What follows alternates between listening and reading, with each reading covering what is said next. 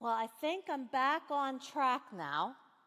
I apologize. And I'm going to make a lot of apologies over the next several years. Why? Well, let's just say I'm not perfect. And so I'm going to start right off with asking for forgiveness. But you know what? I love you, and more importantly, God loves you. And because God loves you so much, he sent his son to this earth. Now, when God sent his son to this earth, Jesus had some work to do. And in this particular chapter 10, this is also the part where we know that Jesus had already gathered the 12 disciples, and now he was sending them out. He was sending them out to do some ministry. And these disciples were told to only go to where they were welcome. Now, I don't know about you, but I don't like to go to places where I'm not welcome or, well, kind of gives me the heebie-jeebies, right? I mean, did you ever have the heebie-jeebies? I think we've all had the heebie-jeebies. And so we tend to make an excuse and we don't go or leave early or find a way to not come back. And I'm going to tell you the truth. On this Sunday morning, there are many churches that used to be United Methodist who are no longer United Methodists. And I'm going to tell you this. That's okay. That's okay.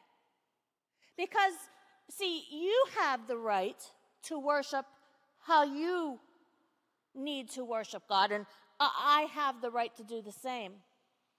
And so do they. That's why we have so many different denominations.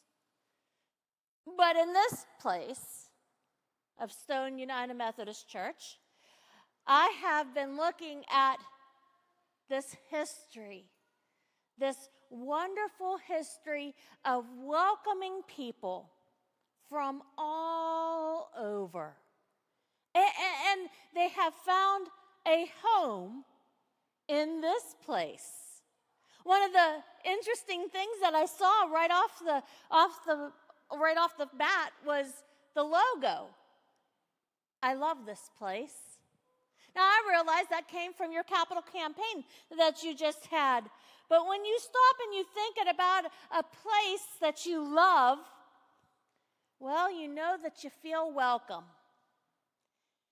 And in the next few weeks, we're going to be talking about how to be an even more welcoming church. For you see, the conference has this new thing called Lighthouse Churches. And a lighthouse church is a place that's been designated as one of the very welcoming places who will meet you right where you are, no matter who you are, and love you right where you are, just like Jesus did 2,000 years ago and continues to do today. Now, I think that's a pretty good thing, don't you? But he also, well, he gives some people some warning. He says, don't turn people away. Don't be non-welcoming. In fact, he's basically saying, be hospitable. Be hospitable. Now, a little thing about me, when I was in seminary, we got to go over to Israel and Palestine, and we did some work there. We went to the hospital, and we worked for a day, and we went to a school, and we were there and worked for a day, and then we went to a PLO refugee camp, and we listened and took in what it was to be loved and welcomed, where the Jewish people and the Palestinian people weren't fighting.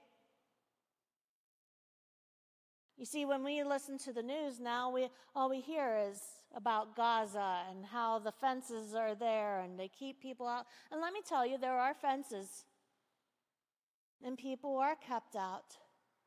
But in this PLO camp, it was a place of welcome. It was a place of welcome, and not only that, but they would meet your needs. You see, they would give you some water and let you refresh yourself. Do you ever get really, really thirsty and just wish that you had something to drink? That you had something to, and especially in this weather and as humid it's been, that you need to keep hydrating yourself. It's very important in the Middle Eastern culture to be hospitable. If it was dark outside in the time of Jesus' day, you would invite the person into your house to stay for the night so that they would be safe. If they had come over to your home, you would offer them some water to drink. Now, you've got to also remember that they didn't just turn on the faucet like we do. We take that for granted for the most part. But they had to go to the well, usually early in the morning before the heat of the day arose, and they would bring the water back to the home. And so sharing in this work, this water that required work to bring into the home, that was showing love. That was showing true love. And not only that, but they said, little children will receive the water to drink. Well, I don't know about you, but I want some Jesus water, right? I want what Jesus is offering me right here, right now. And that's love and salvation. And the only way that you can get that kind of love is through Him. You see, He offers to not only save you, but to make you into a disciple. It's one thing to be a prophet. And let me tell you, prophets back in those days, they would tell you there was going to be some doom and gloom. They would. But they would offer hope.